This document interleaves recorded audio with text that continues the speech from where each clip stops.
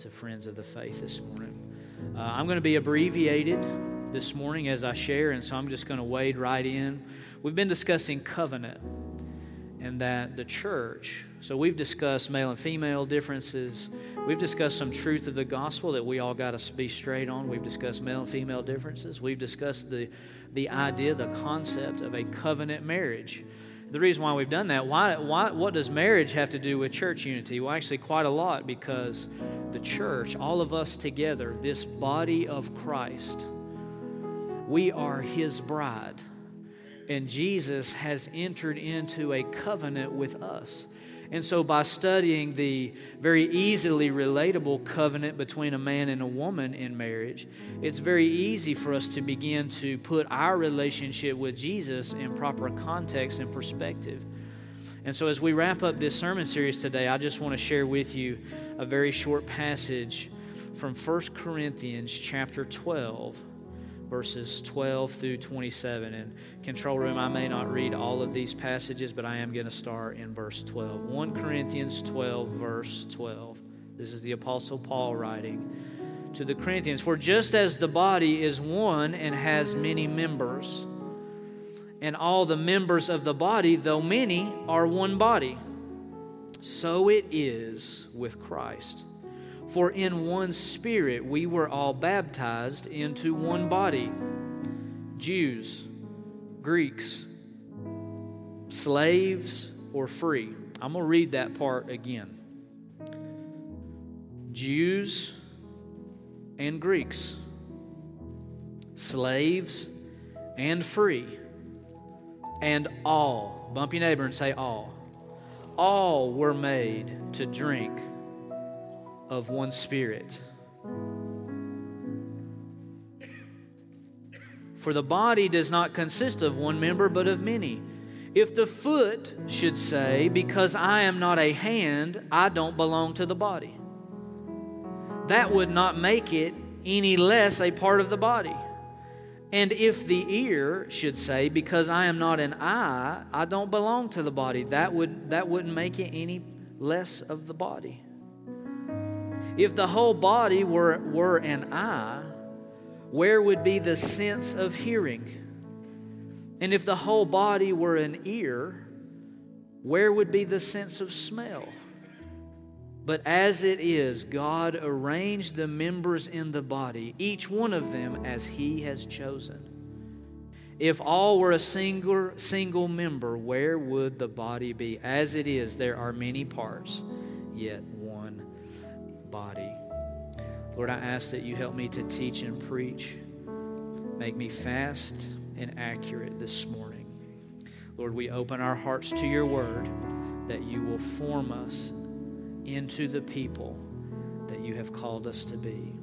Lord, our desire is to be pleasing in Your sight and to create for You a body in which You can dwell. In Jesus' mighty name, amen and amen. Thank you, Sarah. And so as I've said, we've discussed these concepts of unity. We've discussed the concept of covenant, and that true godly unity is always built and founded on a covenant. And so we've discussed quite a bit covenant. And so this morning I'm going to be touching just briefly on the Christ Church covenant. So I want to remind you that the reason why this is so important is because the Bible starts with a marriage and it ends with a marriage. And so we live in a time in history where we are becoming the bride of Christ. You know that Jesus is the one who He laid down His life for us. Remember when we were discussing male and female marriage, that we said the heart of the marriage covenant says this: all I have, I give. And so it doesn't say, if I give a little bit, then you give a little bit, and I might give a little bit more. That's not how a marriage works. That's not how a true covenant works. We also understood that in that covenant context, there's never two, there's always three. So there's me, the husband, there's Holly, my wife, and then who's the third member? God. And He's the one who protects, guides, and ensures the covenant. at least when we do our part. God ensures the covenant. And so here's what happens. When you enter into covenant with God as the head of the covenant, God says this: no matter the difficulties that may come your way, I will give you all that you need so that you can give the other one everything they need.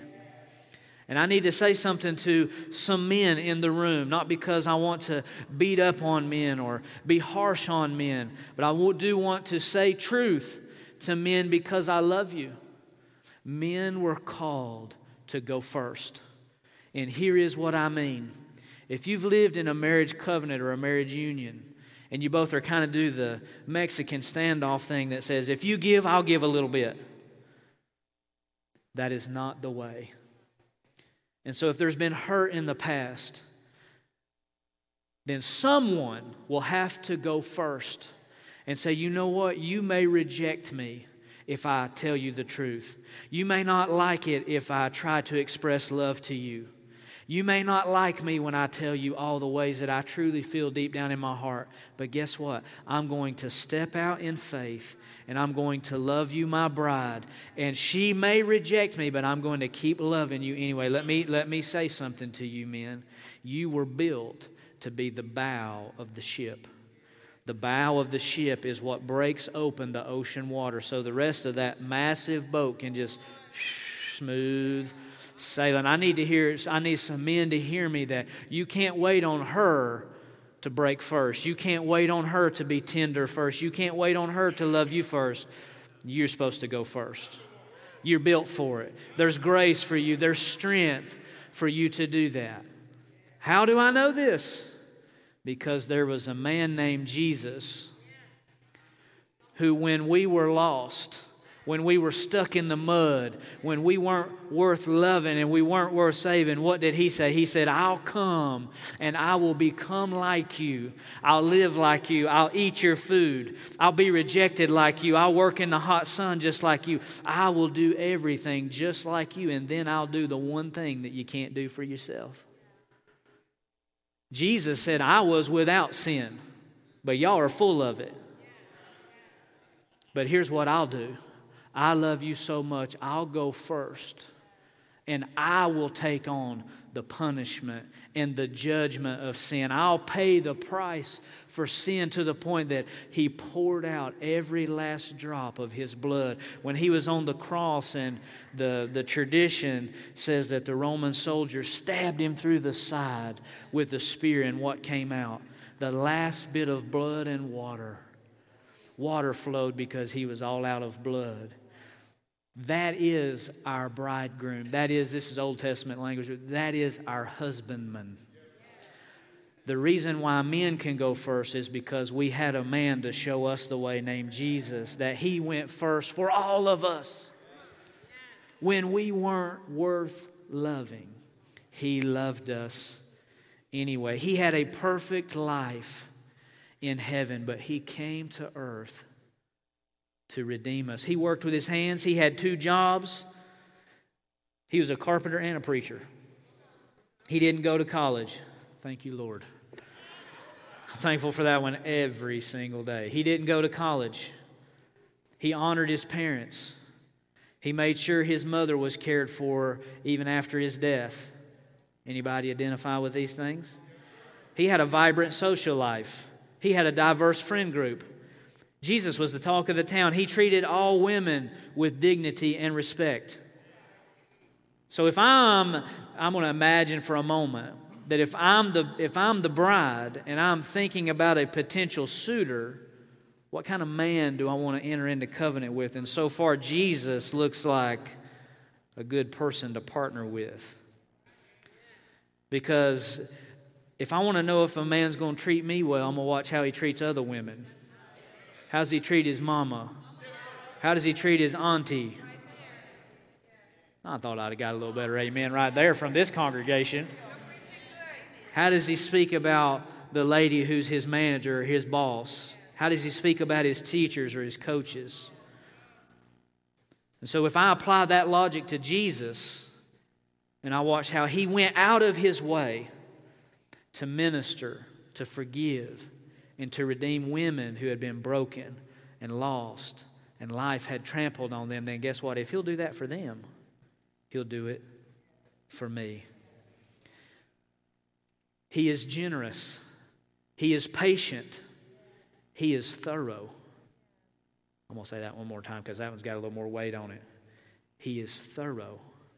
He's committed, and He's considerate.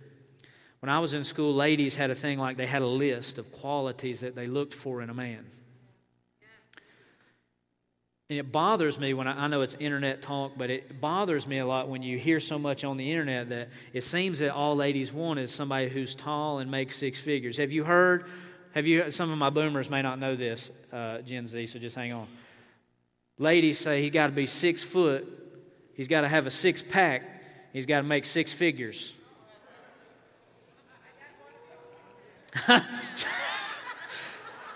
For y'all watching online, somebody over here said, I got one of them.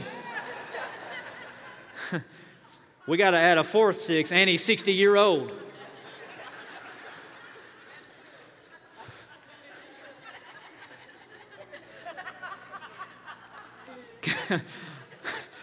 All joking aside, if that's your list, God bless you. May God bless you. Let me ask you a question. What does an abusive husband look like?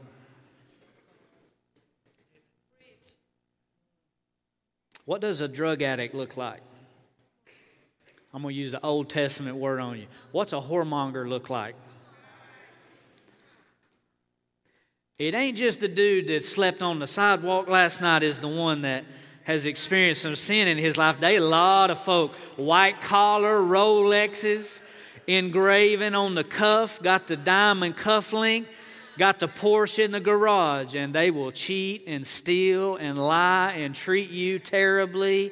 What a poor measuring stick to say that someone got to be 6 foot and have a six pack and make six figures.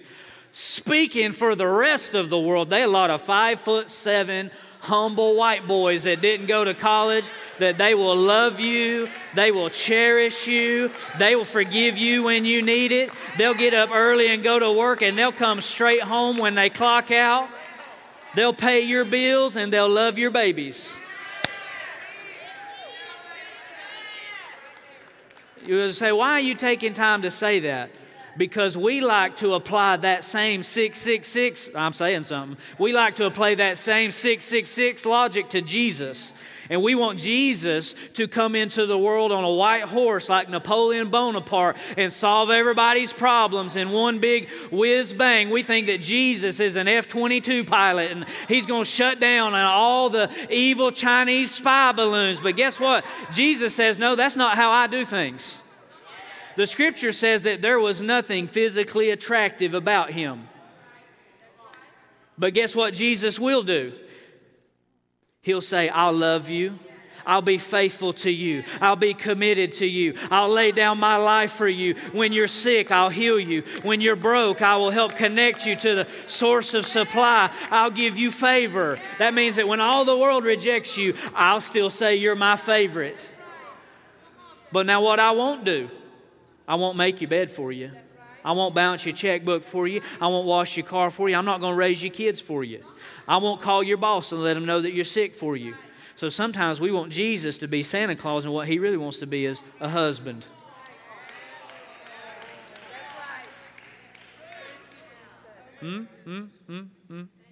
What has He done? He has taught us with His words and with His example. What an integrous bridegroom. His deeds always match His words. That's the kind of man you can trust right there, isn't it? He's paid our debts. Imagine getting married and you bring some debt into the marriage as a single woman and your husband says, I'll pay all your debts. So that there's nobody anywhere got your name on an account saying that you owe them money. Because you're mine, baby. That's some good, there's some marital counsel, premarital counseling happening in this room right there. He says, I'll pay your debts for you. He bought our lives because we entered into sin. Sin is an agreement with Satan. that He has access to our life. And here's what He says: if you come in my way, I own you. And Jesus says, yeah, there's a debt of sin on your life, but I'll come and I'll pay the price. I'll buy your life back. There's an actual story in the Old Testament that sums this up. We know that in prostitution and in the sex trade that the men and people who organize that and they run it, the overlords of the sex trade, what do they do to their workers? They own them. So we've all seen the movies and heard the stories where a woman says, I don't want to do this anymore. But who you got to pay? You got to pay her pimp, her handler. Because what's he going to say? No, I own you. Do you want to know something? I'm going to be strong with you. The Bible says this. We were like prostitutes to sin, to hell, and to death. And every time we tried to break free, our overlord, Satan, said, no, I got you. Because Adam started a covenant with me, but Jesus said this: what do they owe? What's the price? What's the price, Satan, to set them free? And he said, well, a life for a life. I'm getting that Creasy Bear coming anointing on me. A life for a life. And Jesus said, I'll pay it. I'll pay it. I'll pay it. They're worth saving to me. I love them so much. It says in Exodus, I have loved you with an everlasting love because I have picked you out for myself as a prize among the nations. I need to let somebody know today, somebody else owns you. But Jesus came into the world to say, I'll pay the ransom of your life. So He bought our lives. He's broken our chains. He's healed our bodies. He's saved our lives. He's redeemed our souls. And for 3 dark days, when He was in the tomb, there came on the 3rd day that He walked out. And here's what that means. That when Jesus walked out, guess who else walked out of that tomb with Him? Me. I walked out. That was me that walked out of that tomb. When He got up, here's what He was saying. All of the universe was watching, saying, is Satan more glorious than Yahweh? Does he have more power than Jehovah? Does the son of the morning, Lucifer, who he loves to sing and put on a big show, does he have more power than Jesus? And for 3 days, He had me in the first half. For 3 days, it looked like that sin and death and hell and the grave was going to triumph. But then all of a sudden, that stone, the little bit of gravel started moving, and all of a sudden, the stone rolled away. And the whole cosmos was looking at a hole in the ground. And guess what? Here comes Jesus walking out of the tomb, and everybody went, God's got power over sin and hell and death. And that, guess what that means for me and you? The stars and the moon and the trees and the wind and the grass. It all looks and it says, those people have been redeemed. They walked out of the tomb with them.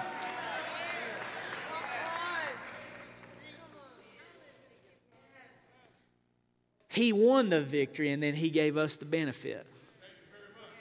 Thank you very much. Thank you very much. How many know that Jesus is the best? Bump your neighbor and tell him, Jesus is the best. Now it's time for real talk. The epitome of pride believes that Christ's perfect love is only for one person or one group.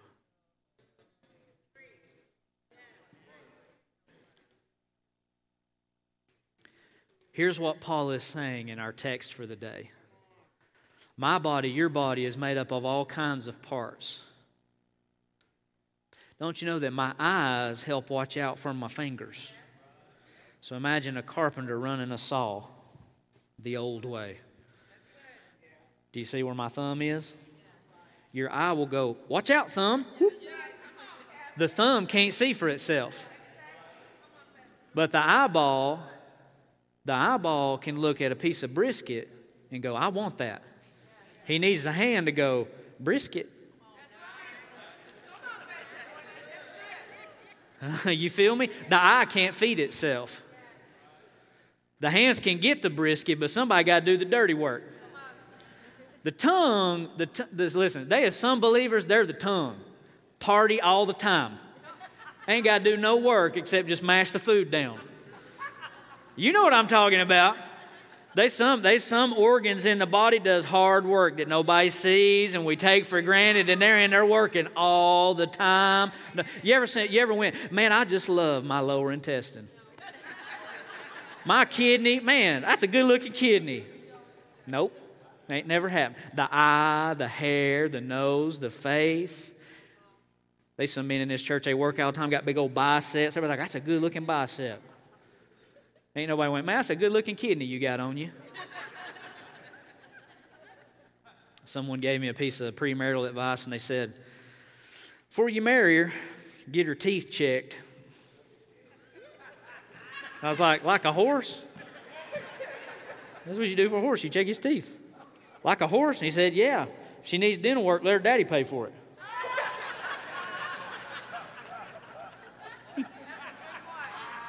And he did.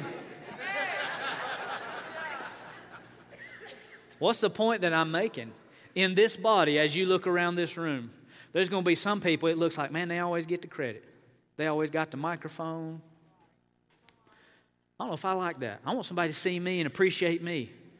Well, guess what? If you're one of the highline people, don't forget, you need the kidneys and the liver and the stomach and the esophagus. Guess what? You got here today 10 little toes helping hold you upright and all them little bones in your feet that you ain't took good care of them thing in 10 years. And they keep going day after day after day. Every now and then you got to look at your foot and say, I love you, foot. You've done so good for me. Look at your neighbor and say, you're doing good for me, foot. Thank you for doing so good. And so we cannot allow ourselves to fall into the trap that we don't need the people who are sitting on the seat beside us. When I was a young youth pastor, my dad said this to me, and I'll never forget it. And the students I was working with were particularly rambunctious, and they was driving me up the wall nuts one day. And I was really frustrated, and I was telling my dad all about it. And he said, son, you got to stick with it because you never know who your son's youth pastor is going to be. The light bulb came on. And so I want to say to people in this room, you don't know who might be praying for you to give you the miracle that you're believing for. You don't know who might be your business partner 6 months from now. You don't know who might bring you a sack of groceries when the pantry gets a little bit thin. And so don't worry about, I'm going to say it. I'm just going to go ahead and say it. Don't worry about the color of their skin. Don't worry about their political affiliation. Don't worry about what kind of car they drive, what kind of house they live in. Don't worry about where they went to school. I'm going to say that again for all the OU fans. Don't be looking down on the OU boys, and OU boys don't be looking down on the OSU boys, because God is bigger than all of that. And how can the ear say to the eye, I ain't like you, so I ain't going with you? We all need each other. And I want to say something to this church, that if we start cutting off parts of our body that we don't like, here's what we become. At first, we become a freak. What we become next is handicapped. I'm about to give you some strong medicine right here. The reason why the church is so handicapped,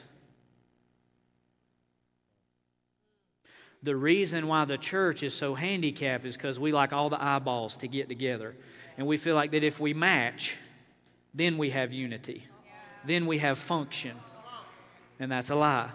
If we get all the ears together, ears love to hang out with ears, right? We can hear all kinds of things, but you ain't got a mouth that can say it.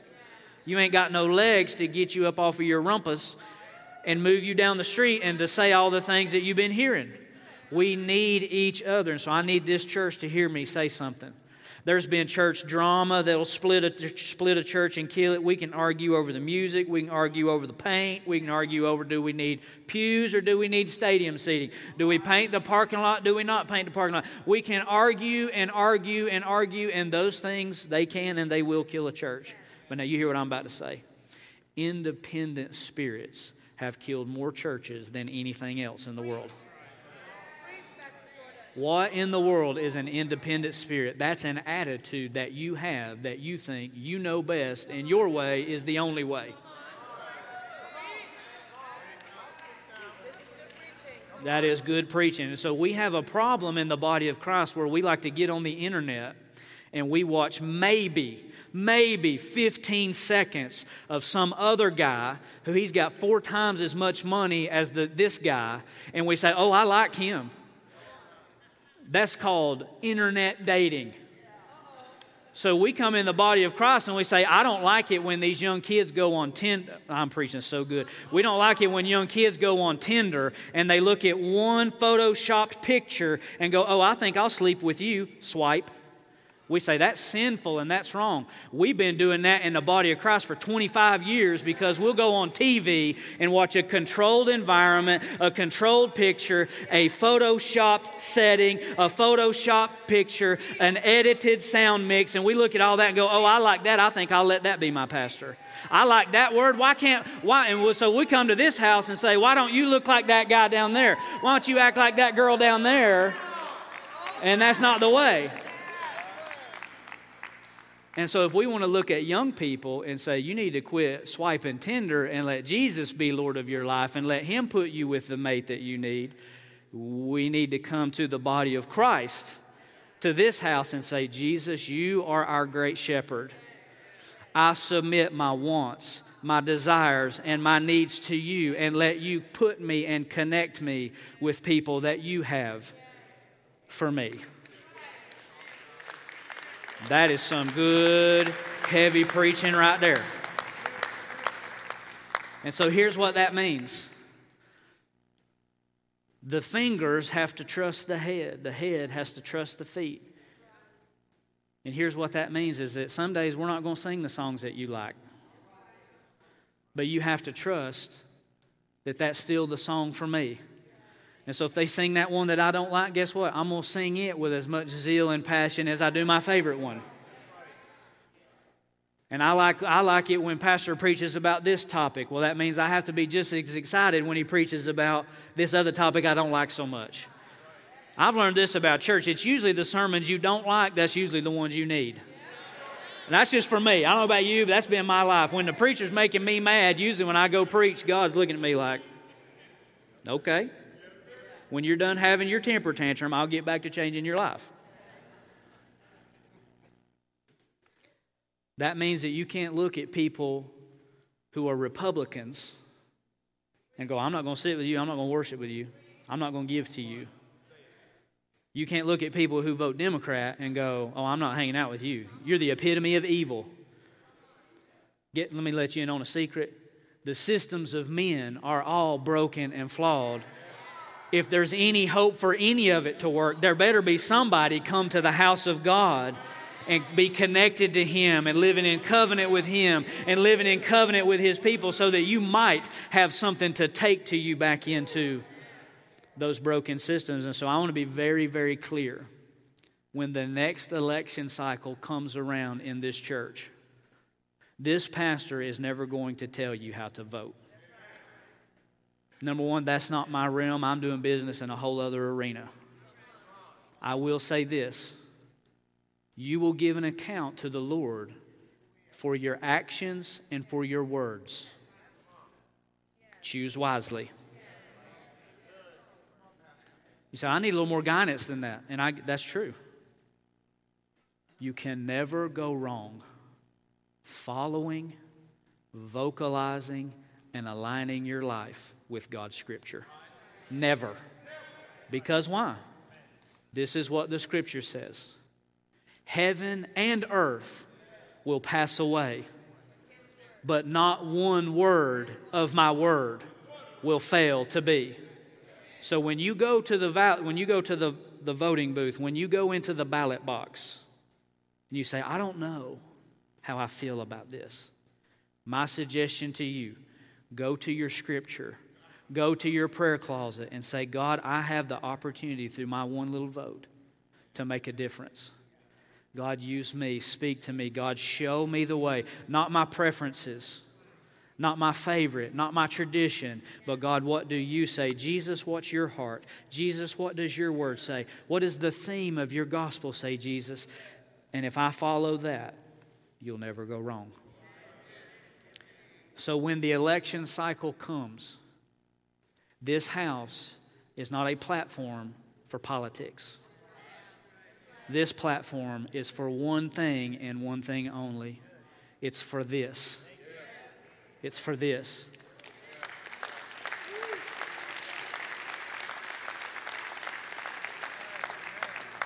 So please don't ask me to support your party or your project, because I will not. Because if my words are to have any effect or integrity, they need to be this.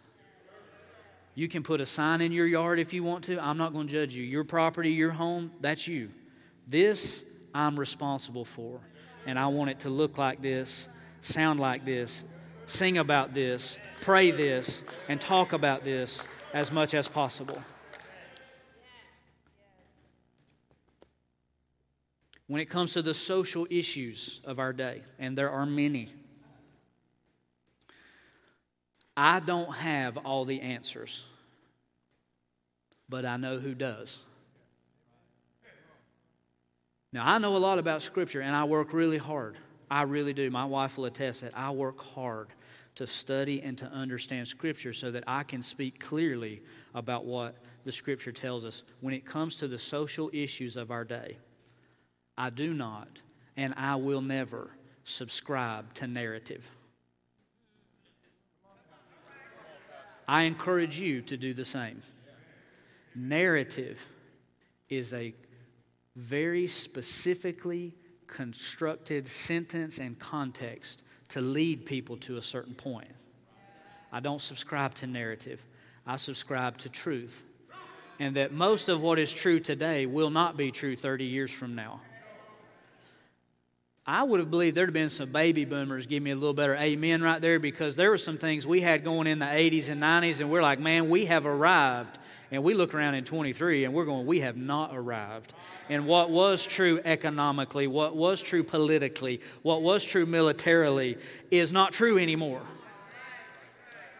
I need to say something to this congregation. See, I'm saying some heavy things, and I know that it's time for me to move on, but I need to be very clear, because what the Lord told me is I want you to secure your congregation before the next election cycle. We have lived, thought, and spoke as Americans our whole lives because we have ruled the world through military and economic dominance. That means that it don't matter who owns our debt, who's going to come collect it. Let me suggest you some ideas.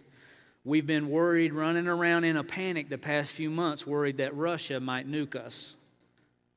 I want to say this, there's only been one country ever drop an atomic bomb on a population center in the world. And it was us. It wasn't the Russians, it wasn't the Japs, it was us. So before we throw a rock, we need to look in the mirror. And I don't know if you've been paying attention to the Senate hearings lately, but here's the narrative in Washington right now. We're not the military superior force in the world anymore. China got more boats, they got more planes, they got more nukes, they got more satellites, they got more everything. Well, what are we going to do? We're going to live our lives in fear? No. How do you think the Christians felt? How do you think the Jews felt their whole life, the people who believed in this Yahweh God? My hope doesn't lie in bullets and bombs and missiles. My hope lies in Jesus. And so I'm leading this, I want to lead this congregation to a place that many difficult things will come in life, but this right here will always keep you and guide you.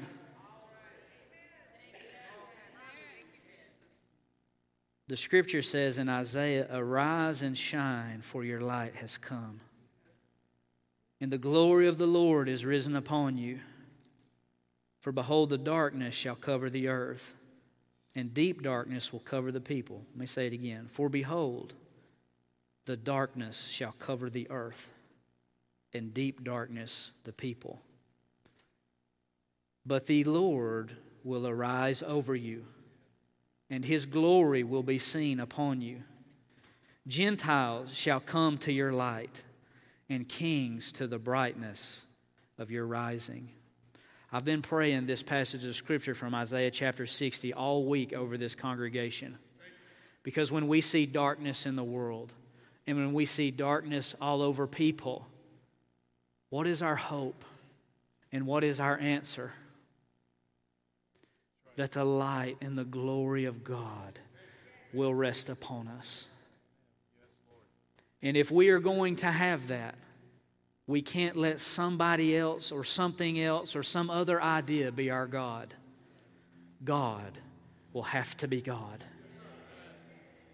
And on this I seek to be, and I ask God to use me every day to be unflinching and uncompromising, that God will be our light and be our glory.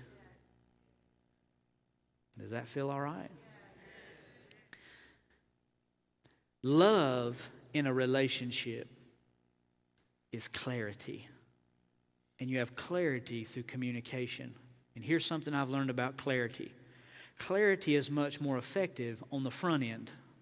If you wait until there's a problem to try to figure out how will we respond, it's going to get muddy, probably bloody.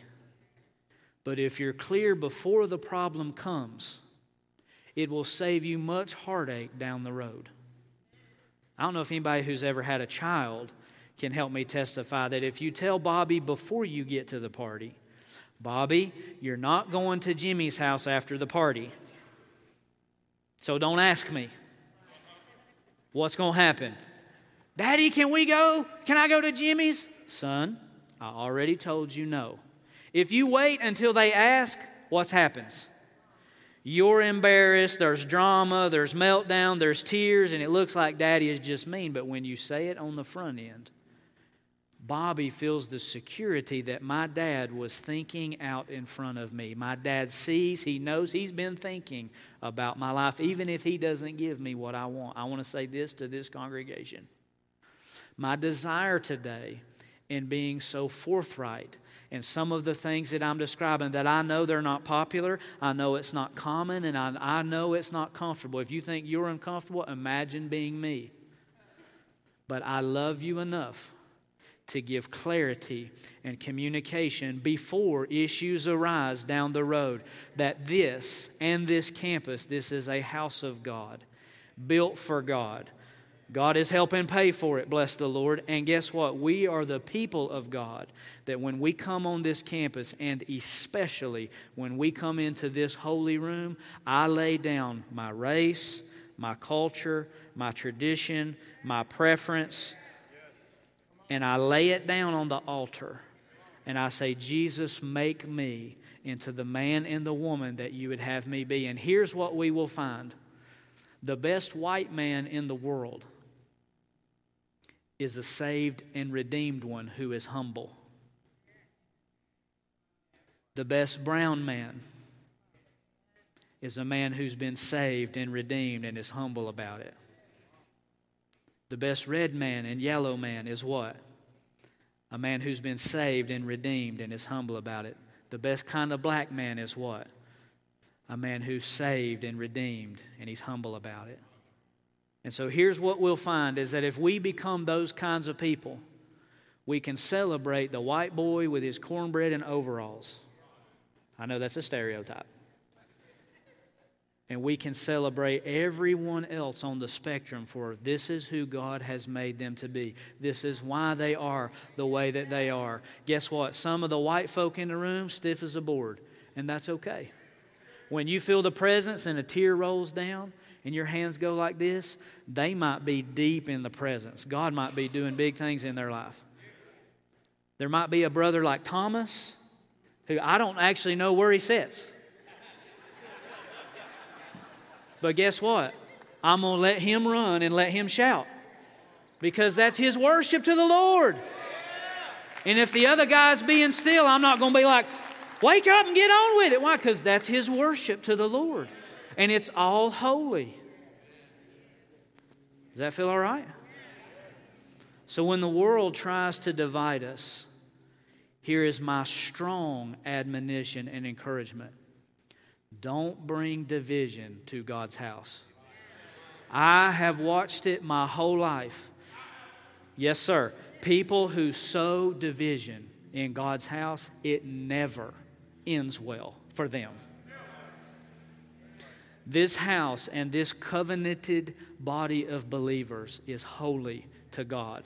We are God's bride, and even if from within that body it tries to cause dysfunction, do you know what happens? What happens in your body when a growth happens in your body? It steals the energy and it steals the resources, but it's not bringing life to the rest of the body. You know what we call that? Cancer. What do you do with cancer? You cut it out. I know that's strong. When you bring division into God's house, what are you saying? It has to be my way. It has to be this is what I think. This is what I want. How can He use them? Because they do da-da-da-da-da. Guess what happened? God starts looking and He gives you time. He gives you opportunity, but there will come a point where God will say, if you don't make this right, I'm going to have to cut you out.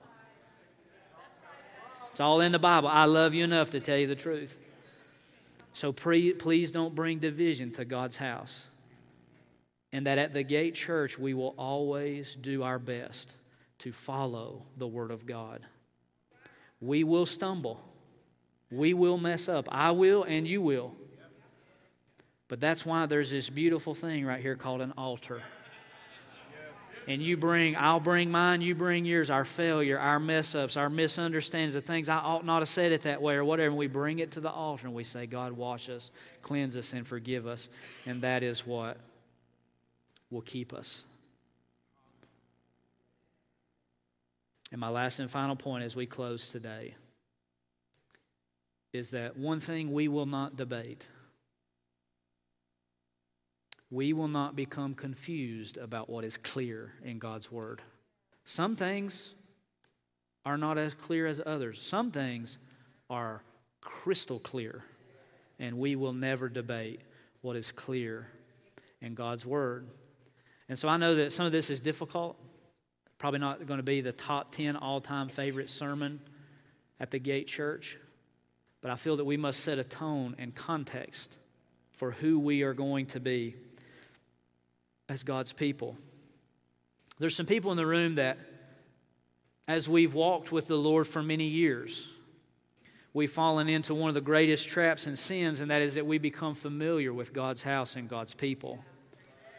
And we've become familiar with our bridegroom, Jesus. We've sang His songs and read His Word and prayed His prayers, and we've turned Jesus just back into a guy, some dude, some good teacher, or our buddy. But I want to remind you of something, that Jesus is a friend that sticks closer than a brother. He is our elder brother. He is our Savior and our Redeemer. He's our husbandman, but He is also Lord of all. And He is King of kings. And so He'll get in the mud hole with you and put His arm around you. But then there's also another time He puts on His crown and He buckles on His sword belt and He says, time to set things right. And so for some of us, and we grapple with some of these things even that I've said today, we say, I don't know how I feel about that. That's a tough one. I want us to remember something as the body. Don't lose our first love. And don't become trapped in routine. When times get hard and when we lose our way, when the nations are raging around us, it's good to remember how grateful you were that He found you. And when the pantry becomes a little skinny, it's good to remember how He has always met our needs. When we become despondent, even in our own marriages, it's good to remember how grateful you were when God first brought that wife into your life. When our teenagers are difficult and rebelling and we're having to run them down after dark and bail them out of jail and all the other things that we have to do sometimes, it's good for us to remember how we wept when we held them in our arms and we called them a miracle and a gift from God. When you get aggravated with the people who are sitting on the seat beside you, it's good to remember how you felt when you were rough around the edges and you first came in and you looked around and said, I can't believe I get to worship with these kind of people. Do you remember when you came to church and you looked around and went, these are good people. They stand married and they're kind to each other and they got a little money in their pocket. These are good people. It's good to remember when we were grateful for brothers and sisters. If we become stagnant in our worship, or if you find yourself judging someone who's expressive, it's good for you to remember how you ran down to the altar with tears and snot and mascara running down your face saying, God, if you can do anything in my life, if you can use anybody, God, please use me. For the people who are stiff, it's good to move around every now and then. It won't hurt you to dance a little bit. There ain't nobody in here can dance good. So we're all the same in that regard, and I'm the worst in the room. It's all right for you to move every now and then. And then for some of us, it's good to be still every now and then. And remember that intimacy happens when you're close and still looking each other eye in the eye, whispering. Some of us need to remember that Jesus has given us everything we have ever wanted. But now He can't get me to come to church 2 weeks in a row. We all need to remember that my life is His. My marriage is His.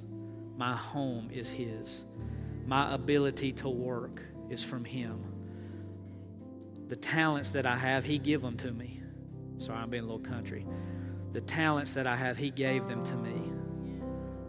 The gifts that I have, He gave them to me. The anointings that we have on our lives, He gave them to us. And so if we forget who is our husbandman, who is the lover of our soul, the best thing we can do is what? Repent. Sometimes repentance is not because you're deep in gross sin. It's because I want to return and reconnect to who God has asked me to be and who He is in my life. So wherever you're at, please don't stand. I just want you to bow your head and close your eyes. No one looking around, please. If you're in here today and you say this, Lord, there's some things about this were very challenging to me. I need you to help me. If you've been listening to me saying, you know what, sometimes I get more worried about who's on the seat than who's in the room. Or you say, Lord, I've just forgotten sometimes. I've not been taken for granted. I've not been grateful how I should. If any of those three things are you, no one's judging you, no one's looking around, I just want you to wave at me. If that's you and you say, you know what, God, I need you to touch me. I've struggled at times. I've forgotten at times. I see hands, hands, hands, hands, hands, hands, hands, hands, hands, hands. Don't you be ashamed. And I want you to pray this prayer with me. Lord, forgive me where I have become distracted by the things of life. But God, today, I want to return to you, return to your word. I want to run back into the arms of my husbandman.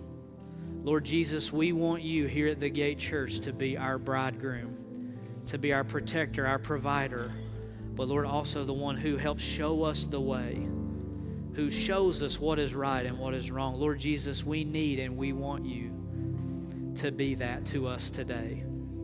Now we can all pray this together. If you will, pray along with me. Lord, we consecrate this house. And Lord, I consecrate myself as a Christian, as a disciple of Jesus. Lord, we consecrate this holy union of church. Lord, we consecrate it to you. Lord, we see that your blood is what paid the price, and it's the power that makes a way. And so, Lord, we say this, we humble ourselves under the mighty hand of God. And Lord, we consecrate this holy room, this holy building, this holy campus, and we say this is a place where the people of God can worship in unity. We can sing and dance in unity. And that different race and different political agenda, different past struggle, Lord, we all come together at the foot of the cross right here at 7700, this little place called the Gate Church. Now, with some hand clapping and waving of hands, can I say, is there anybody who's grateful today for the house of God and the people of God? Is there anybody who's grateful for the life and liberty that comes from being one of His? Holly and I love you. Our team loves you. God loves you, and there ain't nothing you can do about it. Go today and be blessed in Jesus' mighty name. Thank you for being such a tremendous audience today. We love you all. Have a great day. Welcome, online Gig Church family. We are so happy to have you here with us again today.